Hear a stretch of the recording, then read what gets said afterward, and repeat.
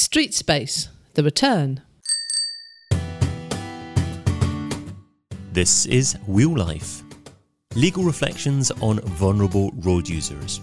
The podcast where two experienced lawyers, who also happen to be enthusiastic cyclists, chat their way through topics concerning cyclists and other vulnerable road users from a legal and insurance perspective. Hello, I'm Emily Formby of 39 Essex Chambers. And I'm Caroline Hall of DAC Beechcroft Solicitors. In this episode, we're delighted to welcome back Daniel Kozelko, my colleague at 39 Essex Chambers, who has come back to speak to us about street space. Hello, Dan. It's so good of you to come back. How are you? I'm great, thanks. I'm really great to be back on the podcast. Thank you. And how's your cycling? Because when we spoke to you last time, you were starting to cycle and you bought yourself a folding cycle helmet that I'd never heard of. But because of you, I've now got one. Are you still cycling or not so much now? It's, today pouring with rain. No, well, when it's not pouring with rain, I'm still out there popping open my folding cycle helmet and getting on a Boris bike. I still don't own my own, but I make a lot of use of Boris bikes around London. That's what we like to hear. That's absolutely fantastic. Well, thanks to you, in fact, I've been doing some investigating into folding helmets, and hopefully on a later episode, we're going to have a guest who knows all about them. So you really set a hair running there. But today, you've come back to speak to us about your more specialist subject of street space. Yes, so as a little bit of background about street space is a policy which was introduced by the Mayor in mid-2020 as a result of the COVID-19 pandemic. And the intention of that, this is some quotes from a wording of the policy, was to overhaul London's streets and repurpose them so as to suppress motorised transport, with the intention of rapidly transforming London's streets to accommodate a possible 10-fold increase in cycling and 5-fold increase in walking, which is a really interesting way of describing the policy, particularly arising out of COVID. So just to be clear, this is the Mayor is the Mayor of London, so it's a London-specific scheme, is that right? It is, yes, although, as we discussed last time, actually, there's been similar schemes that we've seen in other cities around the UK. Dan, can I just ask as well, obviously the wording that you just read out very much is overhauling London streets, repurposing to suppress motorised transport. But it was only really brought about because of COVID. It wasn't this longer term plan. And I think you're going to go through today how it's adapting now that COVID restrictions are lifting, as well as obviously the legal challenges that it's faced. Yeah, I think that's right, Caroline. It was brought in that way and for that purpose. But as far as can be seen from the wording of the policy, the Mayor seems to have seen it as a good opportunity to make some significant changes in London. And in fact, that was a big thing in one of the cases that we're going to discuss today. Well, we know that Sadiq Khan has has pulled no punches about the fact he wants to reduce traffic and particularly car use in the arterial byways because of the air quality and the connection between poor air quality and health. So perhaps it's no surprise it has a dual purpose, but as Caroline says, that led to some of the legal challenges that we're going to be particularly focusing on today. So could you just start with a little bit more background about how it was how originally it was intended to be achieved and what the sort of legal interest, because we are after all a legal podcast, what that was focused on, why it's legally interesting. So the way it was going to be achieved, and this is how the funding worked for it, was that it was going to use a central government emergency active travel fund, which was a lot of money which was set aside as part of the COVID-19 pandemic. And what the purpose of that money was to do was to implement a lot of the things that make up the street space policy. So things like implementing cycle lanes or implementing low traffic neighbourhoods or school streets, which are all things which I'm sure we'll talk about today. So that's where the funding came from. And then it became very legally interesting because, as with all major policies affecting cities and local areas, there were a lot of people who felt that they lost out as a result of this policy. And that's where a lot of the challenges have come from. So the last time you were speaking to us, Justice Lang had just quashed the policy, and there was the transport regulations applying to Bishopsgate had been challenged, and there were lots of other High Court challenges in the pipeline as well. And you were telling us about the UTAG litigation, which is the United Trade Action Group, which is predominantly taxi drivers, isn't that right? Yes, it is. And that was the first case to go forward and try and challenge the policy. And it was very much like the genesis and the catalyst, which then caused a large number of other cases to come on. So it's quite right. In the High Court case, Mrs. Justice Lang quashed the policy, so street space itself, and also quashed the specific implementation of the policy in one of the major roads in London, which is Bishopsgate. And so she quashed the traffic order on that road as well. And that was taken up to the Court of Appeal. So what's happened since then? Obviously, the Court of Appeal has happened, but can you take us through a little bit of that Court of Appeal case for us? Yes. So the UTAG case, United Trade Action Group and TfL, Transport for London, they brought a challenge in the High Court and were successful on a number of grounds. And around the same time that was going through the courts, a number of other cases came on in different boroughs around London. I was involved in one of them. Quite a few members of Chambers were involved in different cases across all of London. And I know at one point these cases were all listed before Mr. Justice Carr, and there were at least 6 individual cases going forwards. Now, in January, as we've discussed, the UTAG decision came down from Mrs. Justice Lang, who quashed everything. So quashed the policy and quashed the order on Bishopsgate. And then it went to the Court of Appeal.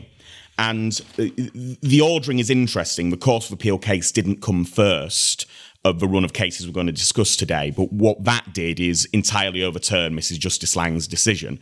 So I don't know if it's a spoiler for the end of this podcast, but the net result, as you said in the introduction, is street space has returned because the Court of Appeal overturned UTAG. Okay, so given that as a result we've now read the last page of the book before we get on to the rest of it, should we go through the High Court cases first? Do you want to tell us about the Sheikh case first? Yes, so Sheikh, interesting case about low traffic neighbourhoods, which are a thing that has existed in many cities prior to street space. It's not a new thing.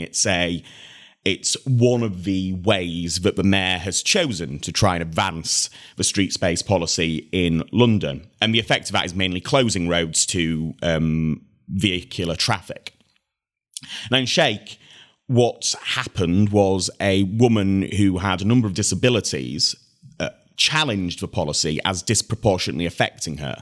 And for those of people who know their disability law, the standard challenge to bring is one to the PSED, which is the public sector equality duty, which all public bodies have an obligation to comply with.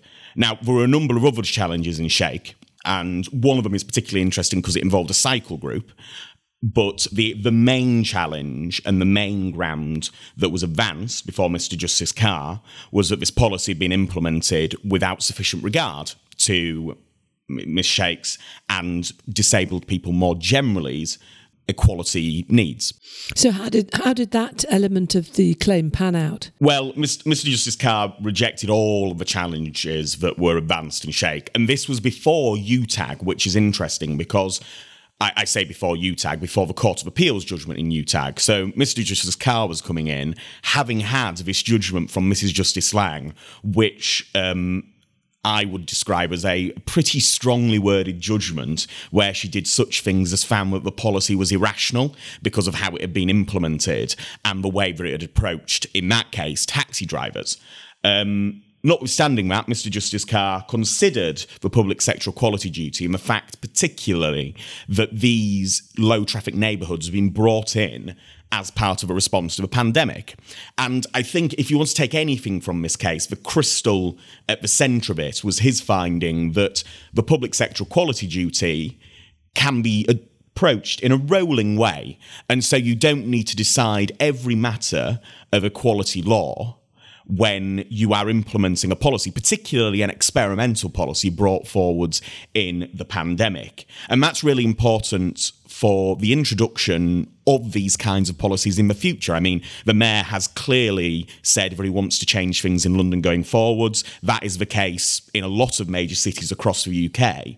And by having this ruling that says, well, you need to have an eye to the PSED, but you don't have to have said, I've done everything about it, I've done my research, we've decided it now, at a very early stage. And I think that's really important for how these policies get implemented in the future. So is it sort of okay then to say, we've thought about it, but we're going to look for a while as to how it pans out, so to speak, and watch out for the shakes of the world and then adapt the policy as we go? Is that the sort of tenor of the judgment? Yeah, precisely. What Mr. Justice Carr said was, well, I have found that it affected you, and it affected you because of your disability. But what Mr. Justice Carr then went on to say is, notwithstanding this, it wasn't a problem, but it wasn't picked up at this early stage when we were implementing an experimental policy in the middle of the pandemic. And what had happened was the monitoring that was in the background alongside the experimental traffic orders were looking out for people like Ms. Sheikh.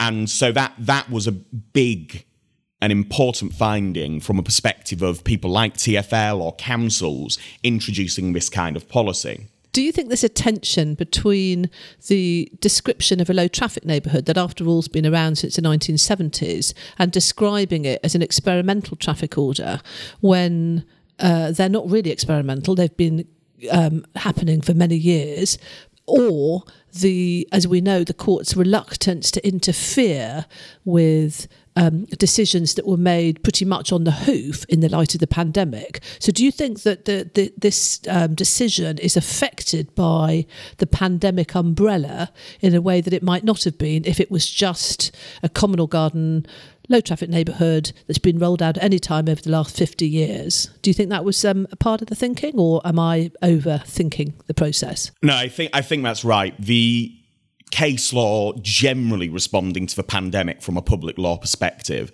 has been very respectful of the difficult issues that executive decision makers had to, take into account when they were coming to these conclusions. Now, experimental and temporary traffic orders aren't a new thing, and there is case law going back a couple of decades which deals with the question of whether a experimental traffic order is in fact experimental at all. But in this context, it seems to me that the pandemic is such a profound issue that the courts have been generally pretty reluctant to step in. And I think that's what we're going to see, not only in Sheikh, but also in the other cases we'll discuss today. And the case that comes to mind that really exemplifies this idea is the Dolan case law that went to the Court of Appeal, where they were really reluctant to do that kind of weighing up in hindsight in the context of the pandemic. So that's a really helpful insight into that. So what happened then, obviously, weighing in due to the pandemic didn't affect Mrs. Justice Lang when she was looking at the UTAG case in the first instance. So what happened to that when it cracked onto the Court of Appeal? Yes, UTAG was very much the next case in the chain. And interestingly, I went and watched the hearings in UTAG. And one of the big things that happened there, the first point to note is at the end of a 2-day hearing, the Court of Appeal held that it was going to overturn Mrs. Justice Lang with reasons to follow. It wasn't a slow route to that decision. The Court of Appeal got to it pretty quickly. And there were various things that they found problematic in Mrs. Justice Lang's judgment. Some of the big stuff they found was these findings by Mrs. Justice Lang was this ulterior motive on the part of the mayor to implement wide-reaching and permanent changes throughout London. And they found that it essentially amounted to a finding of an ulterior motive that couldn't really stand up to scrutiny. And so were all these challenges that were brought by TfL, they all succeeded, and the Court of Appeal issued a pretty strong judgment on those points. They also issued judgments more generally on the taxis policy and the street space policy and why it survived. And they essentially came to the same point we were discussing a moment ago in Sheikh, which is high-level policy announcements and policies implemented in the pandemic should be given a lot of deference because they were implemented in emergency circumstances. So on balance, the TfL were dancing in the streets without necessarily knowing why. And the situation is that despite, as you read out to us at the beginning of this episode, the stated intention of the mayor to transform London's streets significantly beyond the COVID period, the Court of Appeal found that that was okay, and that sort of sat alongside the decisions in the Bishopsgate traffic change streetscape. I think what I would say of the Court of Appeal's judgment on that is that they found that Lang went too far and she had overreached, which it was, to be fair, I think when we discussed it last time, I think I commented that it was a very, very strong judgment. It was pretty critical of TfL and the mayor in a lot of ways. And so I think, I mean, reading between the lines, I think the Court of Appeal's judgment in UTAG was very much a whoa, rein it back when we're dealing with pandemic-related issues. And really, that deference needs to be very much at the forefront of a judge's mind when it comes to emergency decisions. Yeah, and I mean, I suppose that old chestnut, just because you're not stated to have been thought about doesn't mean you weren't thought about, we just didn't write it down, element of the judgment saying just because they don't specifically refer to taxis doesn't mean they're not thinking about them. And that overall the changes were broadly minimal to taxi use across the whole panoply of London roads. So what now? Well, what now from the Bishopsgate order perspective and street space is the quashing order from Mrs. Justice Lang was set aside. Street space is back on in London, although query how long it can subsist on a emergency footing, for want of a better term. This is a policy which its stated aim is to deal with the emergency of the pandemic, and I mean, touch wood, hopefully things really are improving now, and the justifications for the policy may be easier to scrutinise if a case came on today implementing a unmodified version of a street space policy that was just, written in the way that the street space policy initially dealt with all these issues. It's the COVID-19 pandemic, ergo we can do what we need to. Daniel, is there a time frame then on it in terms of when the pandemic ends, streetscape ends, and when do you define that the pandemic ends, or is it got a review date in it? That's a really good question. I've not come across one. It doesn't appear in the Court of Appeal's judgment where they say, aha, this is the moment. The TfL and the mayor have started implementing policies which you can see where they're in a situation where their genesis was in street space, but they're coming forwards on a new footing. So I think we'll discuss it in a bit. There's the Healthy Streets initiative, which I think that policy came from the mayor and TfL in October 2021. So what I would expect to see is that kind of merging into a post-pandemic new state of affairs, where you see this new slate of policies, which you can see how they've come from street space, but they're a bit more receptive to the monitoring and the PSED requirements, and there are some other rules about traffic that we've not talked about. So the Section 122 of the Road Traffic Regulation Act, which is about maintaining a safe road, and all these things you will probably see a lot more in the policies and the places where they're actually newly implemented. And do we think there will be challenges now? Doesn't have to be deference to emergency policies brought by a pandemic. Do we think the people who were knocked back in these decisions will start standing up and shaking their fist at these new ones? Well, I mean, I need some work, so well, I think realistically, yes, because these policies are significant and they impact people in a big way. And things like low traffic neighbourhoods, school streets, cycle lanes, these are all things to put it bluntly, there are winners and losers. And you will often get situations where losers need to advance a case, something to the effect of, well, my rights have not been considered through a PSED lens, or my rights have not been considered because there's this policy that black cabs can drive in the bus lanes, or my rights have not been considered for a whole panoply of other reasons. And yes, so I would expect them to come forwards. I would expect the courts currently still to be pretty receptive to COVID, but obviously decisions that were made in May, June, July 2020, I think are a different level.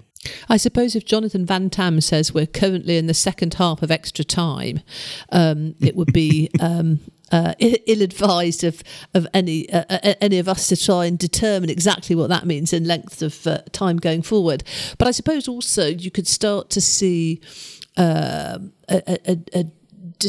differentiation of the types of streetscape plans. So, for example, when everybody was having to eat outside in the summer and hospitality being closed for months and months, we saw a lot of cafes and restaurants just, putting chairs and tables out in the street and being allowed to do that. That, for example, must be something that would be called into fairly quick review, whereas other things, such as you say, the addition of cycle lanes or the reconfiguring, for example, of Park Lane alongside Hyde Park, or some of those other more traffic-related or low traffic neighbourhood issues are more likely to persist. Do you think that's right?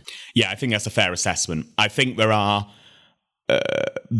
mechanisms that have been sort of pushed forward through street space which really were very pandemic centric, and there are some which do sort of align with this comments from the mayor and in the policy about overhauling the streets and things like that.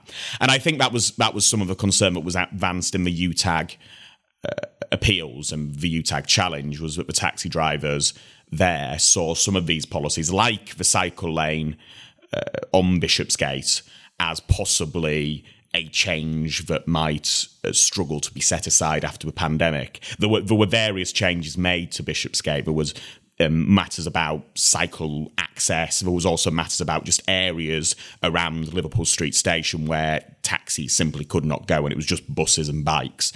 So I think I could see there was sort of a dividing line in a lot of the people's minds about some of these really are pandemic centric, as you say, like putting tables out in the road, and some which were pandemic centric to start with but have got staying power. And I suppose also if you follow the shake analysis, that you can unroll or adapt these policies as they become used in real time. You could adjust things like letting taxis pull up outside Liverpool Street Station without abandoning the whole Bishopsgate scheme, and that would be a way to amend or improve what may otherwise be an underlyingly sensible idea.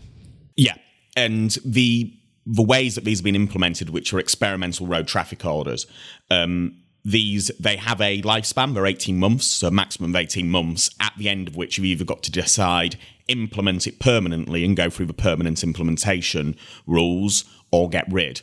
So there is a certain amount of, it will be interesting to see. We're probably around the time now when we'll see a lot of experimental traffic orders being decided upon and whether they will stay permanent. So in a way, that's a bit like the sort of the booster jab of the vaccination scheme. Have a look at your experimental orders and decide if they're still efficacious or not, huh? Yeah, pretty much, yeah. Okay. Now, look, you've promised us 3 cases, but I've only got 2 fingers held up so far. So why don't we move on to the third case? Yep. So the third case is the HHRC and Hackney case. This is a little bit different to the other 2 because it deals with a specific Hackney policy. And in fact, before I came on today, I word searched the word street space in the judgment, and I think Mr. Justice Dove references it once. So it is a different policy. One can see the genesis and the development to this Hackney policy. The Hackney policy was designed to rebuild a green Hackney.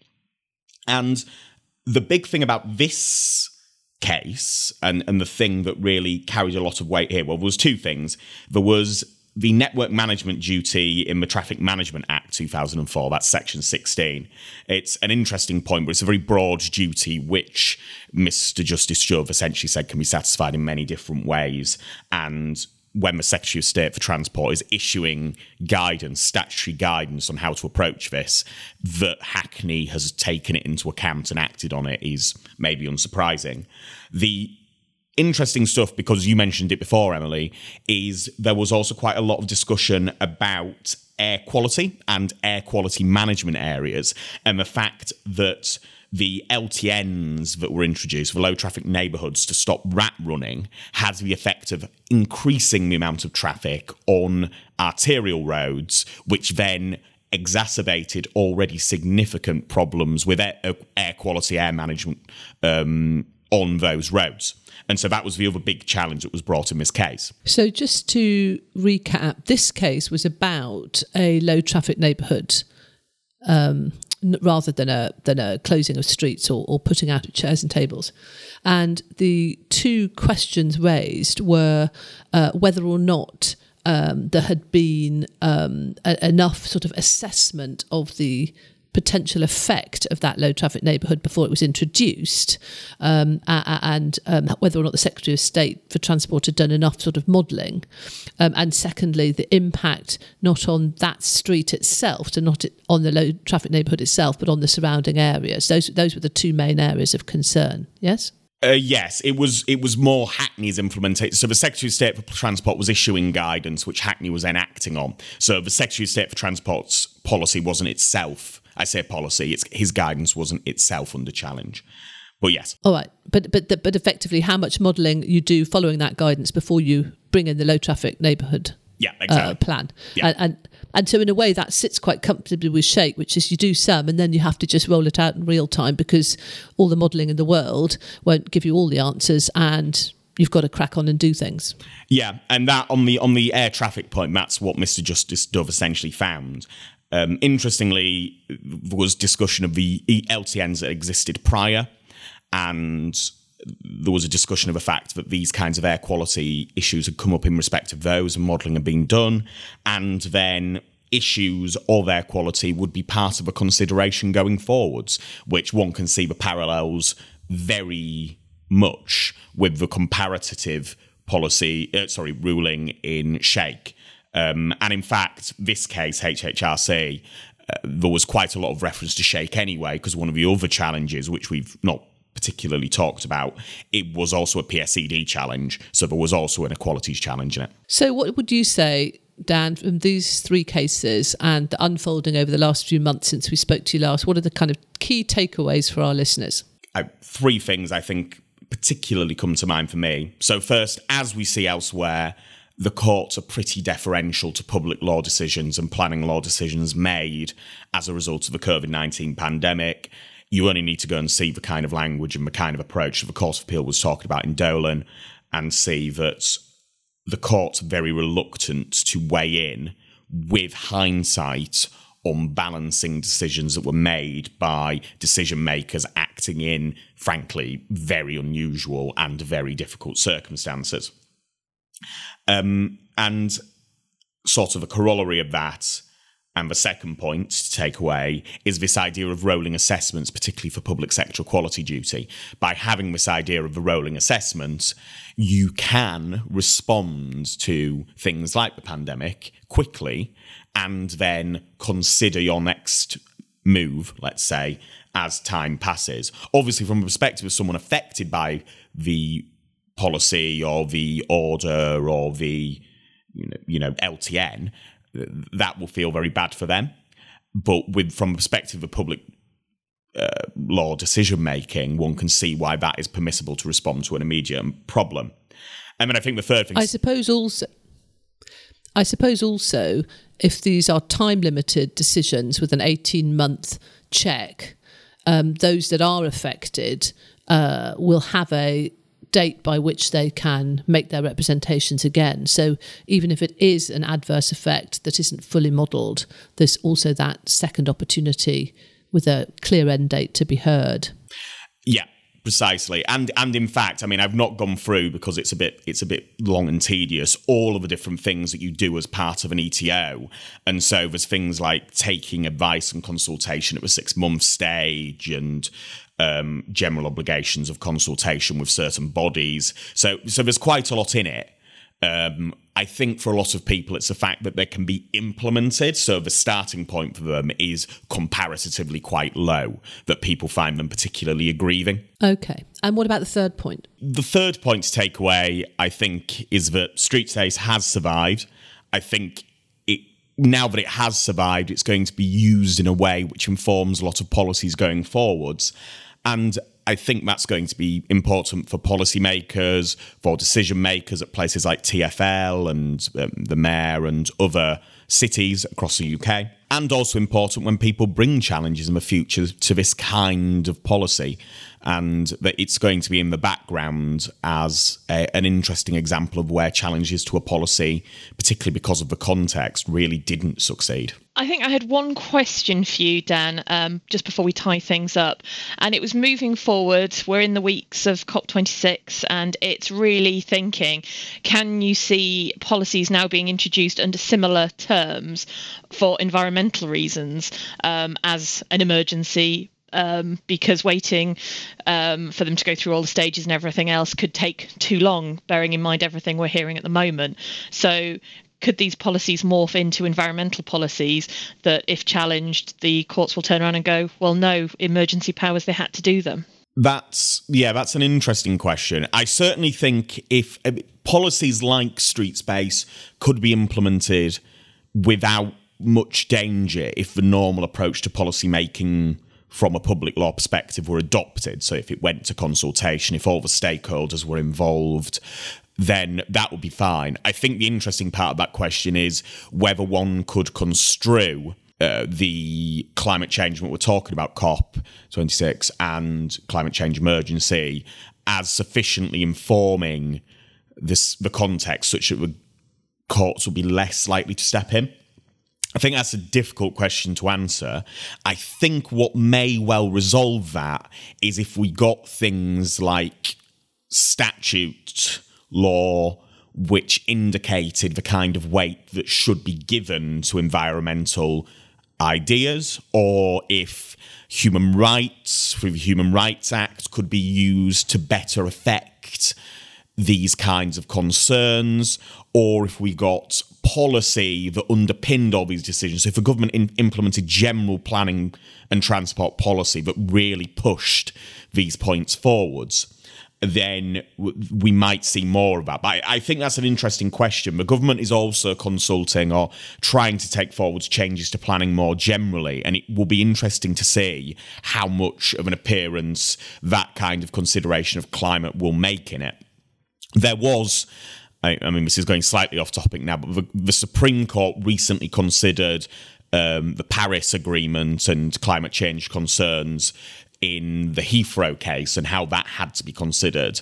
And the distinction between the two decisions of the Court of Appeal and the Supreme Court reflected that the Supreme Court was not going to push in the same way for the decision makers and the courts to be.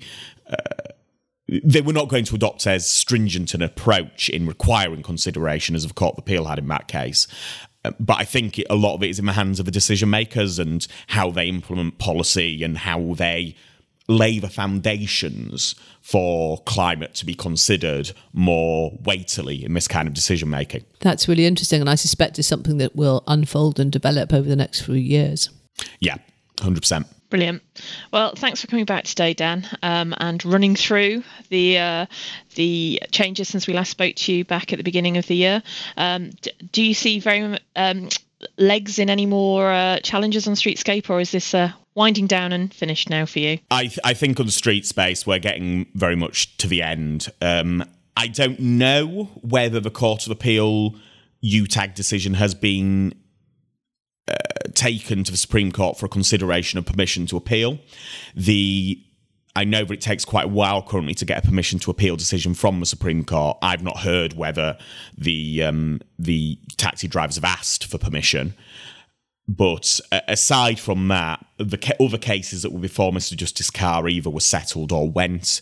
I do think this has pretty much reached the end of the road, and what is really the next stage in all of this may well be challenging the permanent implementation of a lot of these policies. Or, in fact, I mean, we've just seen a lot of the roads reopened in Soho, challenging the decisions to revert and not keep these policies. So I think that's the next interesting battleground for this particular area. Well, if it proves fruitful, maybe you'll come back and we can have Three's a Crowd and have another episode with you in due course. But thank you so much for coming and talking to us today. It's been really illuminating and jolly interesting. Thank you, Dan. Thanks, both. It's been really great. Thanks, Dan. Bye. Thanks for listening. Wheel Life is brought to you by international law firm DAC Beechcroft and Barristers Chambers, 39 Essex Chambers. Discover more articles, podcasts and webinars over at dacbeechcroft.com and 39essex.com.